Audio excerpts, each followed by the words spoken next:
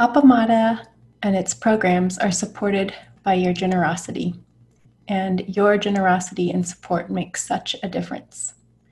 You can find a link for contributions on the website at appamada.org. Thank you.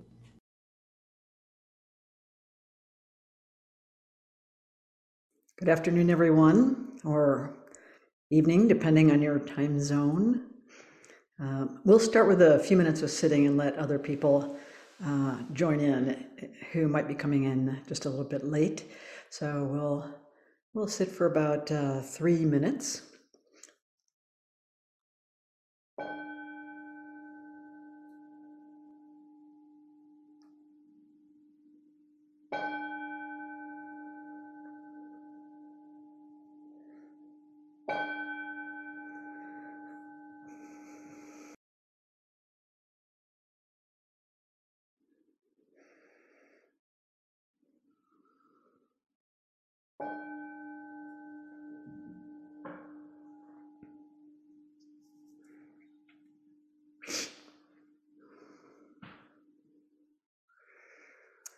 So, welcome everybody.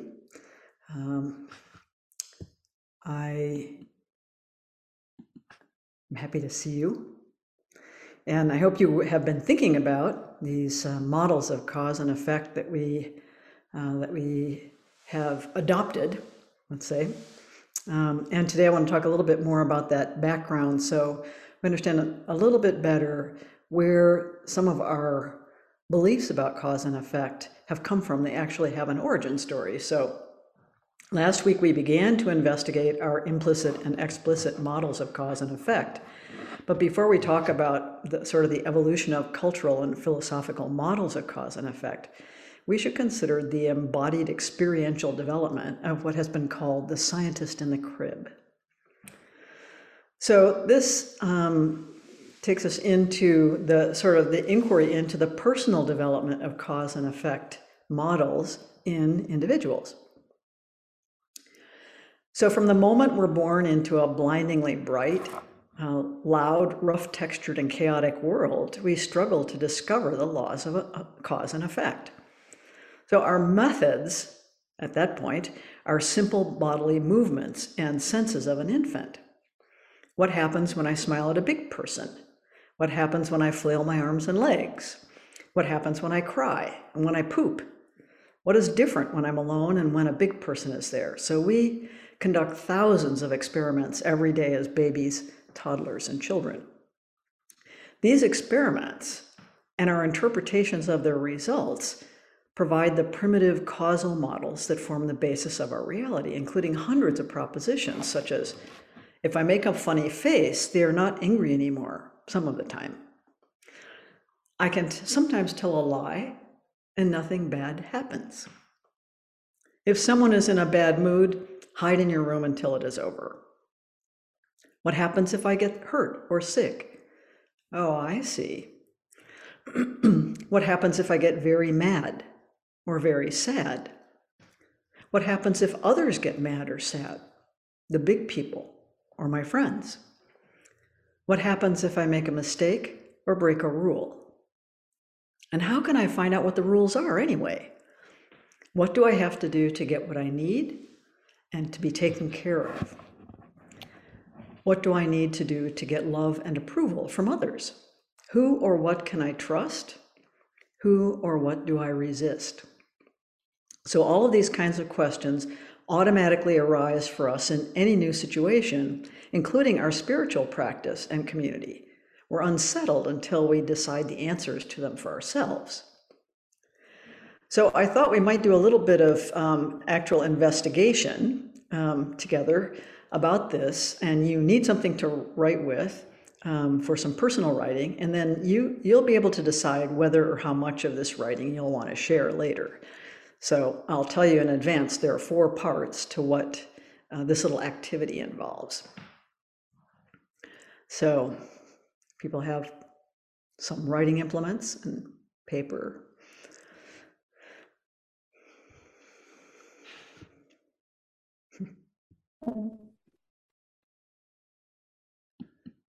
Okay. the first part. And I want you to take a couple of minutes to reflect about this before you write anything. So we're not in a big hurry. Don't feel like you have to rush into it. You're going to need to think about this for a little bit.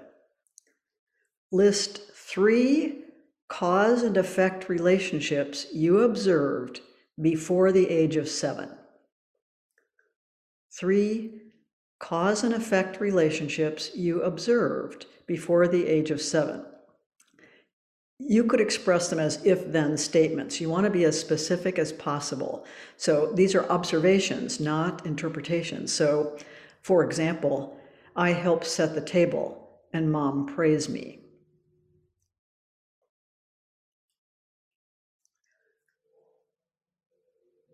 This is the first part. 3 cause and effect relationships you observe before the age of 7. And take a couple of minutes to reflect. There's no big rush on this.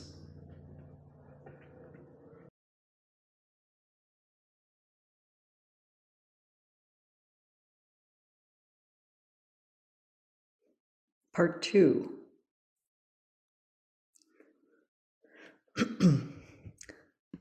The general rule you developed for yourself for each of your observations. For example, in my example, if I help, others will approve of me.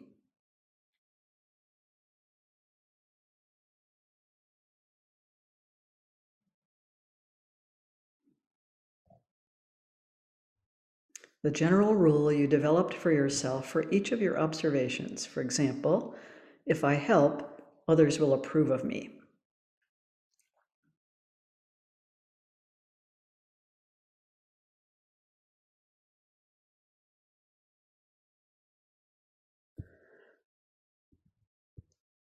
Three, the expectations of others each rule created in me. So, for example, people should help out. I approve when they do. And people should notice and approve of me when I help. They should appreciate what I do, or at least that I'm trying to help. So what are the expectations of others that each rule created in me?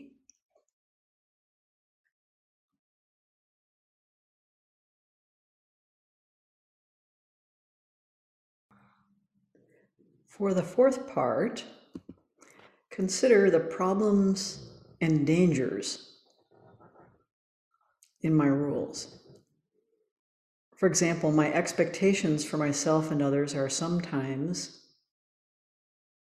problematic in certain ways. The problems or dangers in my rules.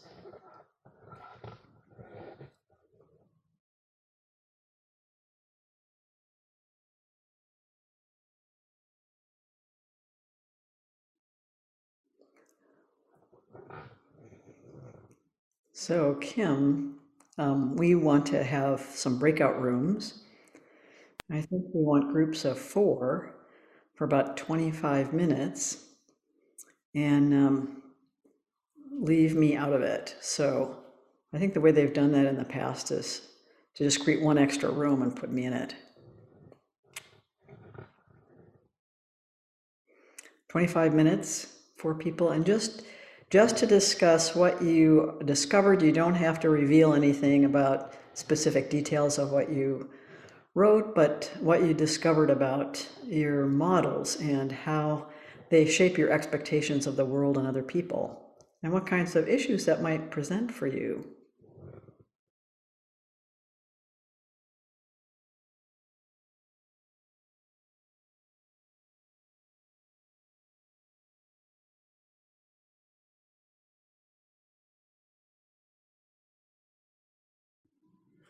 So if anyone would like to report out what they noticed or what they observed or what they discovered, you can. There's a little button in the lower right-hand corner of the window that says reactions. If you click on that, you can raise your hand.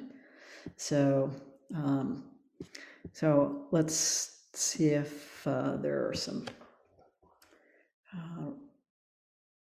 things that you'd like to share in an event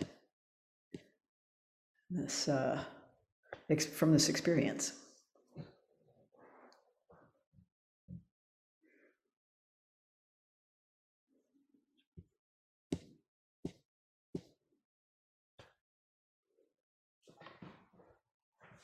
Or did you learn anything?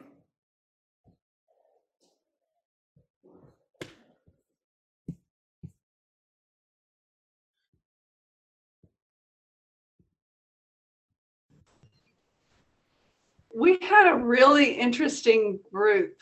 And I think that I learned a lot from writing and exploring my own stuff. But being in the group, it helped. It really, really was rich to hear about other people's formative experiences. And, some were similar, but some were quite different. And it really gave me a bodily sense that, oh, what I've come to believe from my observations is really a result of my experience, my own experience, and how different it can be too, and how it really is. I don't know what I'm trying to say. It's not me and it's not them, that it's all part of how we formed this thing over our development, the course of our development. That's such a good observation, because two Right, people, that was very helpful. yeah, two people can have fundamentally the same observation and have a different interpretation for what it means for them, even as infants. So because we come in with certain personality tendencies, an appetite for risk versus an appetite for stability. There are lots of tendencies that we come in with that influence the interpretation we make of what we've observed, right? So that's what's so interesting, I think, about hearing these experiences. Yeah, Kim.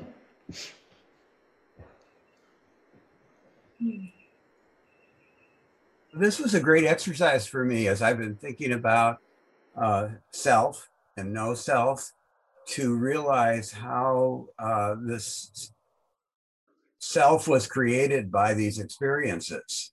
And how, so now I have to go, and so what was the self before this creation? But how stupid I was or stupid I am now to look back and realize that this thing that I've been holding on to so tightly was constructed with this poor information and based on these other people. Yeah, well, based on an infant's interpretation or a small child's interpretation, a very limited horizon of experience and knowledge, right?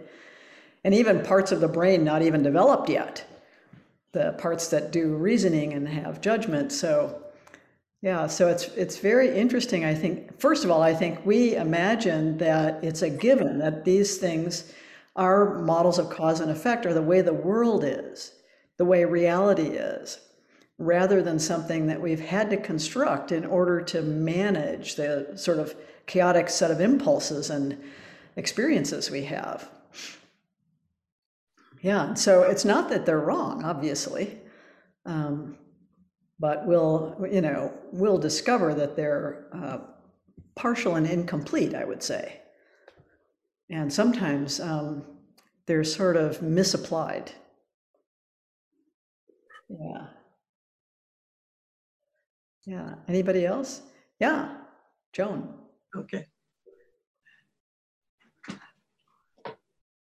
I have a lot of things about my childhood, and a lot of them have been told to me later on. Instead, I've tried to take that and figure out if I could figure out what was going on at that time. So I knew there was dissension between my parents, and they kept it pretty well hidden. And I was the oldest.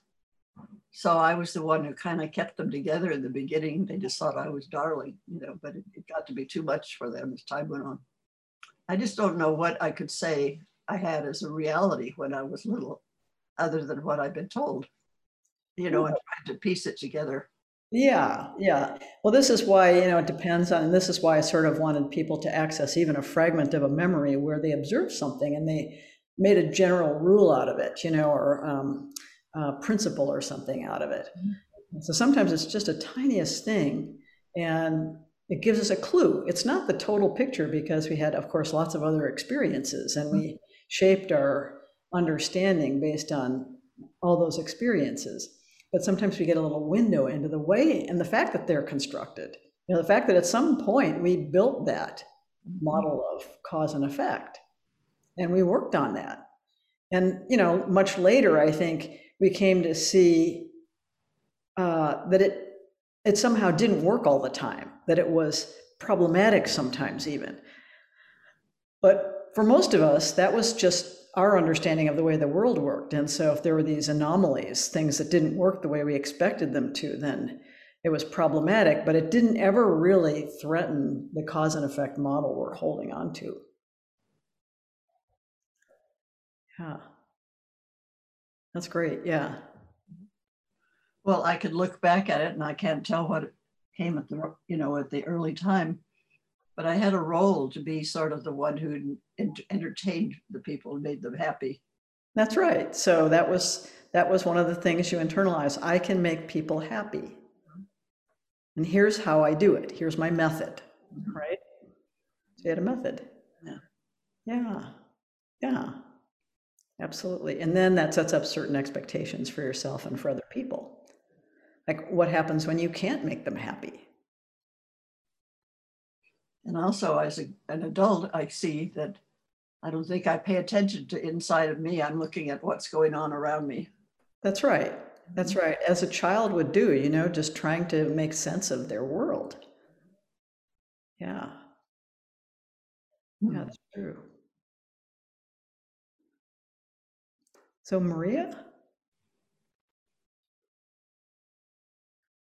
Hi.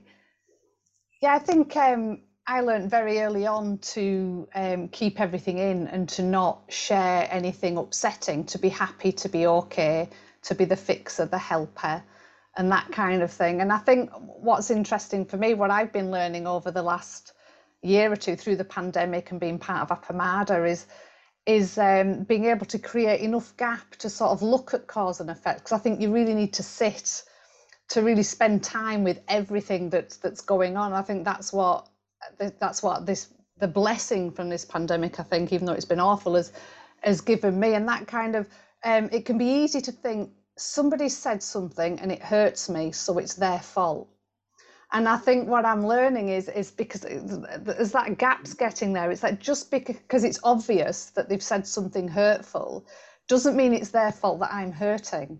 That there's all these beliefs and ideas within me that I've not even registered until I've been sitting, that have just been subconsciously going on, and that being able to kind of really sit with them and create a space, I can really begin to see that my part in that, that all blames into one, that, the whole situation, I'm a part of this, and my reactions, my triggers, what's causing all of that is part of it, not just because someone's obviously not being nice. It doesn't have to necessarily mean that I'm going to be hurt.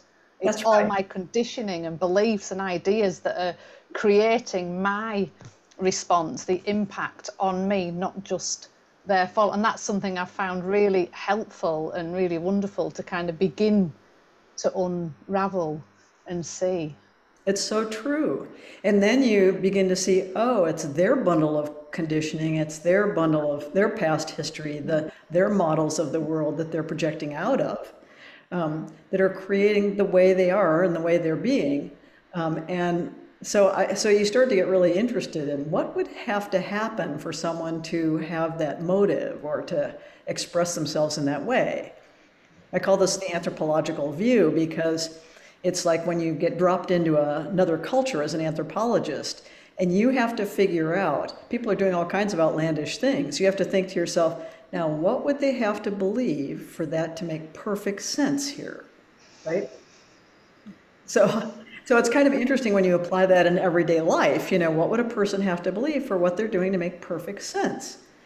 And that automatically creates a little gap between what they're projecting and what your experience is, because you have this sort of curiosity. It's a friendly curiosity, like what would have had to have happened to this person? You know, you see a person who's being very cruel, it's automatically gets your back up and you start to get angry, you know.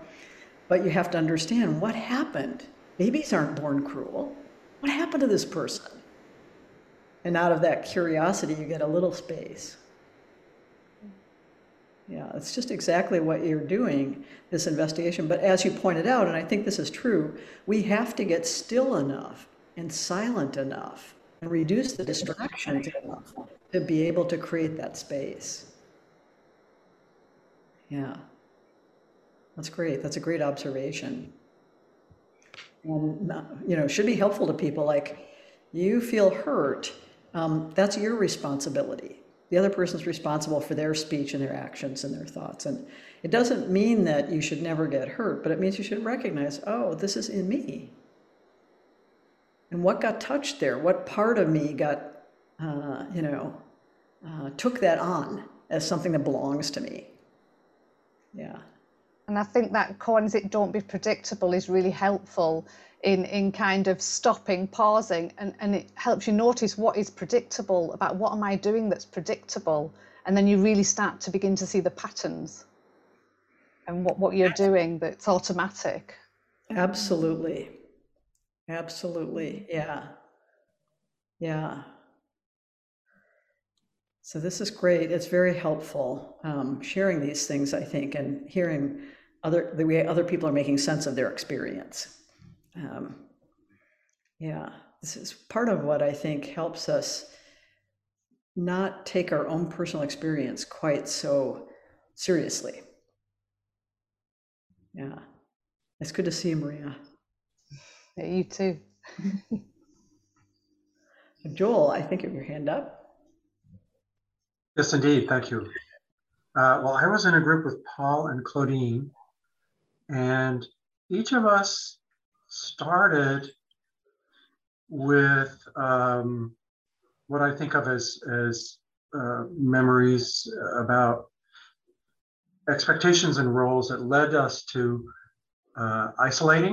being isolated and in some ways self-reliant, but in other ways simply withdrawing and not wanting to be willing to risk connecting with other people.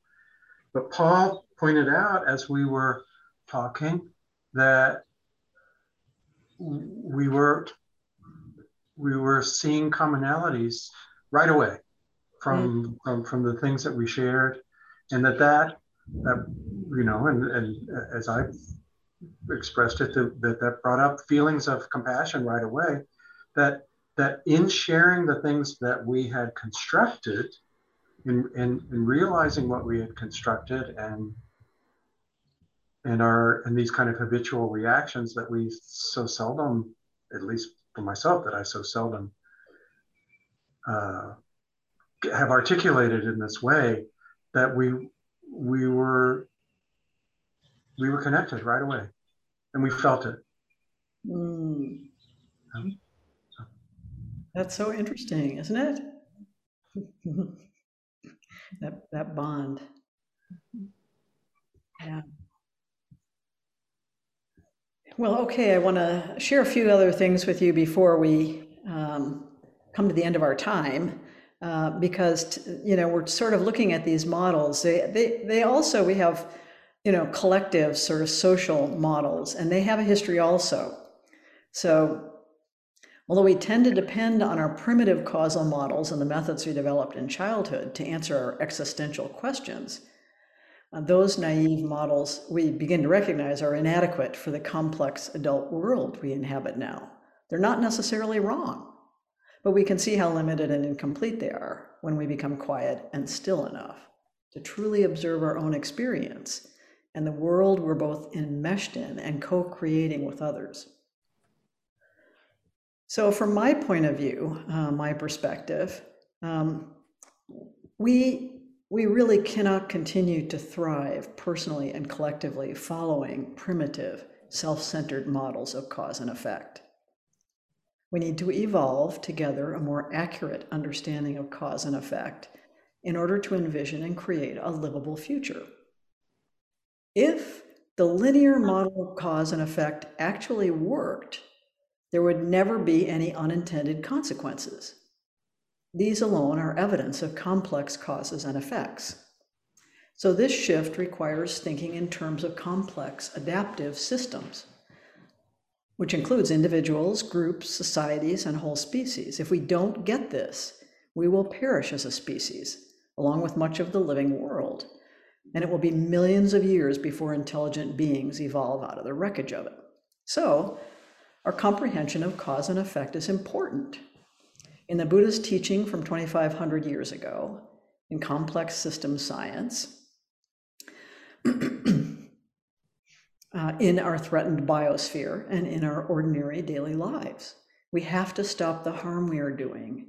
We have to create new possibilities for the future that are in accord with life, and help people transform their consciousness so that they can help build a wiser, more compassionate, and warmly connected world. And this depends on aligning our shared model of cause and effect with life as it is. But first, beyond the causal experiments in cause and effect we developed in childhood, dropping the same spoon off the high chair for a few thousand trials, for example, where did society's models of causal relationships come from?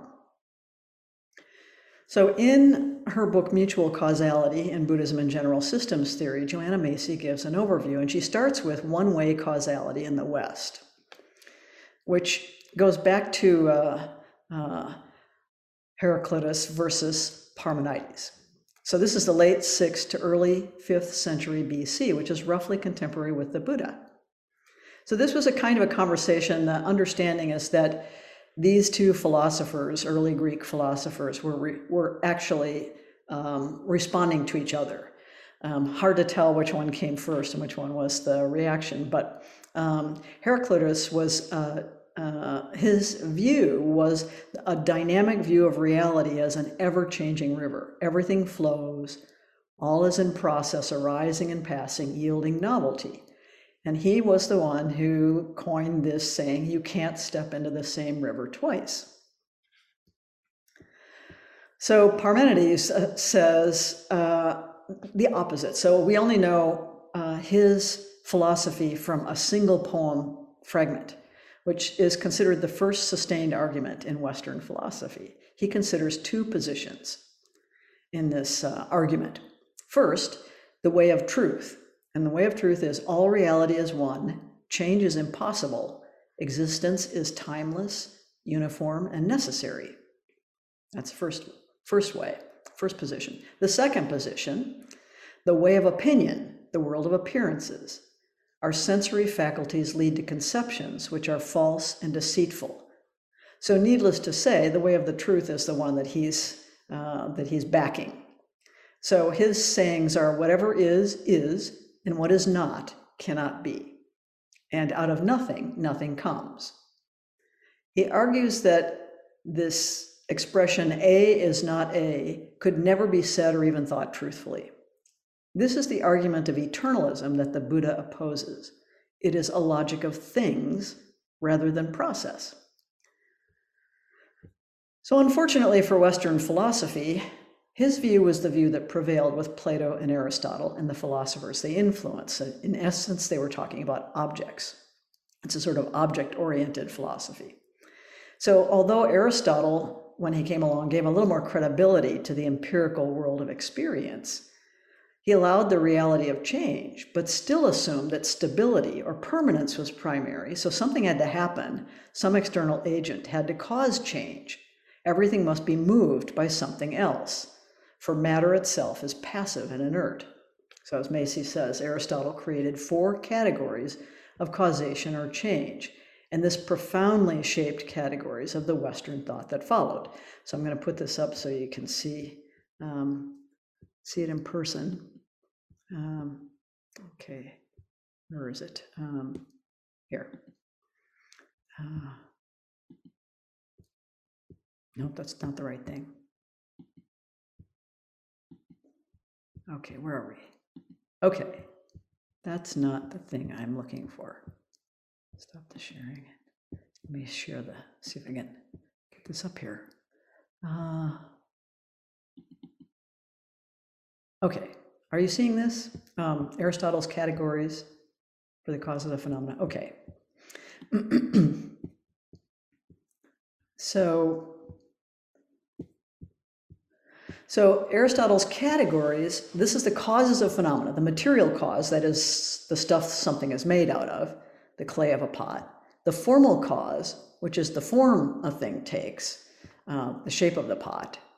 And the efficient cause, something acting externally upon it as the potter to the clay. And the final cause, the thing's purpose or the goal the potter had in mind. So of these four causes, I'm going to leave this up while I talk a little bit about this. The first two, material and formal, are motionless and incapable of change. Only the efficient cause moves. The fourth acts only by attraction and without itself moving. So if change occurs, it has to be pushed into existence by the efficient cause or pulled into being by the final cause. On both their parts, that action is unilateral and unidirectional. So Aristotle's logic took him to the same place of there has to be some unmoved mover at the beginning. And so he comes to an argument for the existence of a god or gods that are the unmoved movers. This actually influences all of the rest of Western philosophy. So what I want to do is talk a little bit about this. And I want to read you what Joanna Macy wrote about this. It's just a couple of pages, because I think she's really clear about how the sequence of how this entered into our contemporary consciousness about causality. So Aristotle's God was a God whose unidirectionality of influence is so thorough and uncompromised that he's subject to no external action. This God cannot respond to lesser beings or even have a thought outside the divine self. This is the unmoved mover that is at the start of everything. And she says, in the 3rd century, Hellenistic philosopher Plotinus took one-way causality and casted an imagery that strongly stamped subsequent thought. In seeking to understand the one toward which his soul and intellect yearned, this Neoplatonic mystic borrowed the image of the sun. So this was his metaphor, was the sun, which he saw shedding its effulgence without being affected in return. So this is the unmoved mover, the God at the start of everything. Plotinus viewed creation as a kind of overflow of the one, and all things as emanations of this eternally perfect, unmoved, and sun-like one. As being radiates out from the one, like light from a light bulb, its power naturally and gradually lessens with distance, and entities become progressively multiple and impure, less conscious, less real, and less valuable. In this manner, what is eternally perfect produces something inferior to itself, without its own power and radiance being in any way lessened. The Neoplatonic postulation of one single unaffected source of being, this is the godlike figure, along with its persuasive imagery of light, entered Christian theology through Augustine and others, and firmly anchored one-way causality in the Western mind. This is how we came to have this idea. So a millennium later, this is 1,000 years later, the monumental work of Thomas Aquinas carried forward the one-way notion of causality, and in explicitly Christian terms. Thomas used the logical necessity of the unmoved mover as proof of God's existence. Continuing to assume a one-way causal flow, he argued that God was necessary to avoid the only other and untenable alternative, infinite regress.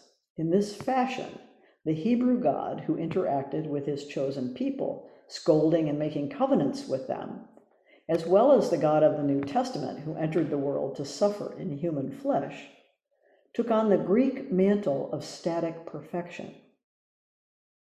From this fusion derives God's awesome features of omnipotence, immutability, and impassibility, for by logical necessity, God is incapable of being affected by his creation.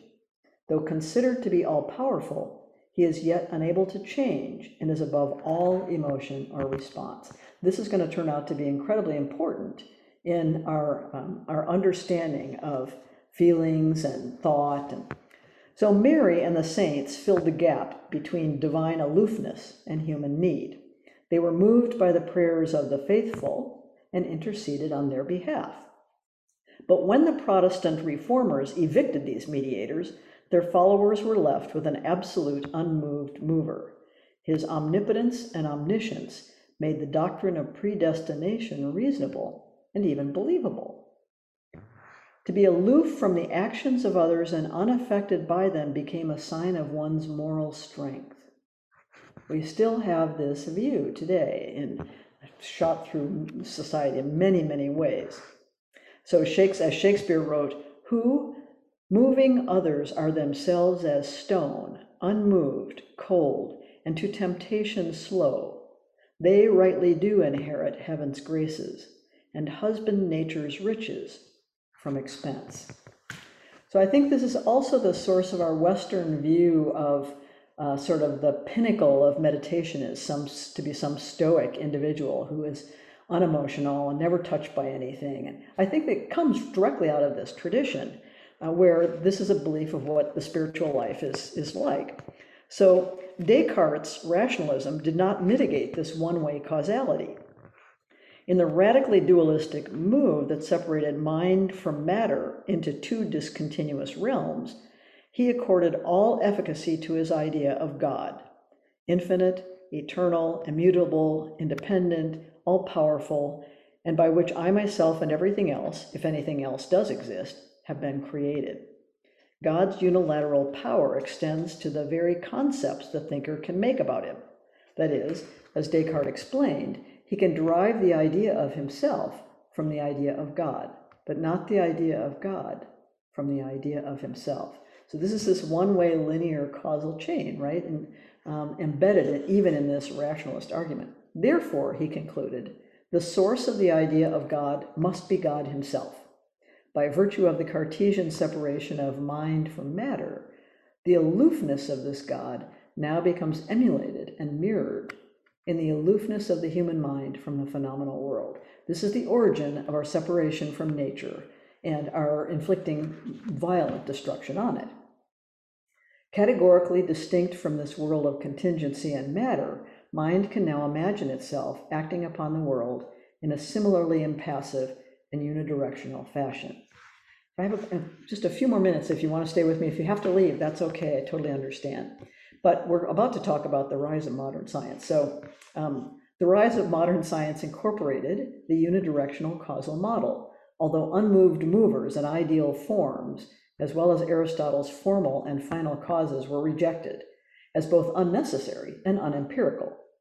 Only matter and efficient causes remained appropriate to scientific inquiry, and both, in their different ways, were assumed to have a one-way relation to the conditions they produced. Explanations were sought by reducing phenomena to their basic components, that is, to particles, building blocks that could be uncovered by dissection and analysis.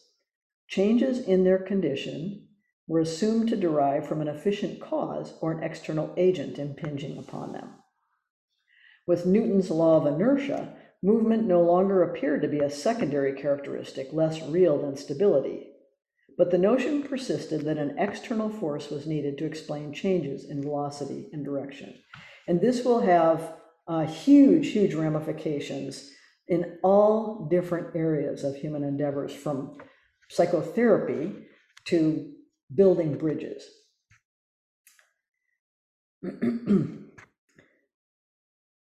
Newton's third law of motion, stating that every action produces an equal and opposite reaction, might seem to challenge the unidirectional causal paradigm, but Newton's religious beliefs remained firmly anchored in one-way causality.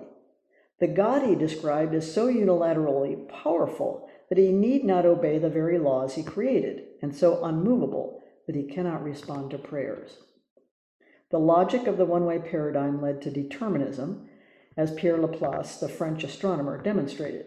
For if everything is moved by something else, how could it act otherwise than it does? Novelties, as Parmenides had asserted, is precluded. If we could conceivably detect all the external forces at work, then we could predict the movements of every star and every atom, claimed Laplace, and that became sort of a scientific paradigm. In contrast to such a view, and in a radically empiricist move, philosopher David Hume denied causal necessity altogether. Events have no necessary and objective connection, he said, beyond our observation of the way they succeed each other in time. To escape from the determinism implicit in the unilateral causal paradigm, Hume and his followers had to reject the objective nature of causality itself and retreat from any claim to know the external world. So this is the, random accidentalism. And we're the ones who create a cause and effect relationship by our observation. So even with the later advent of dialectical and process philosophies, unidirectional causal assumptions held sway. Hegel's dialectical progression of thesis, antithesis, and synthesis seemed to allow the new and unprecedented to arise. But what unfolds in this process is the rational principle or idea that is aloof from the random and inert material stuff of the world and shapes it unilaterally. So there's these forces.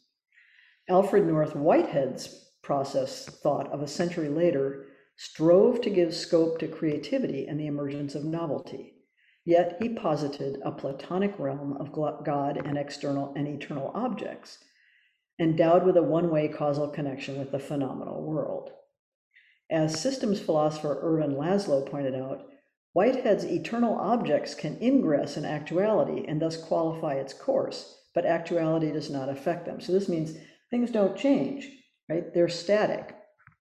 And this is the way of thinking of things as objects.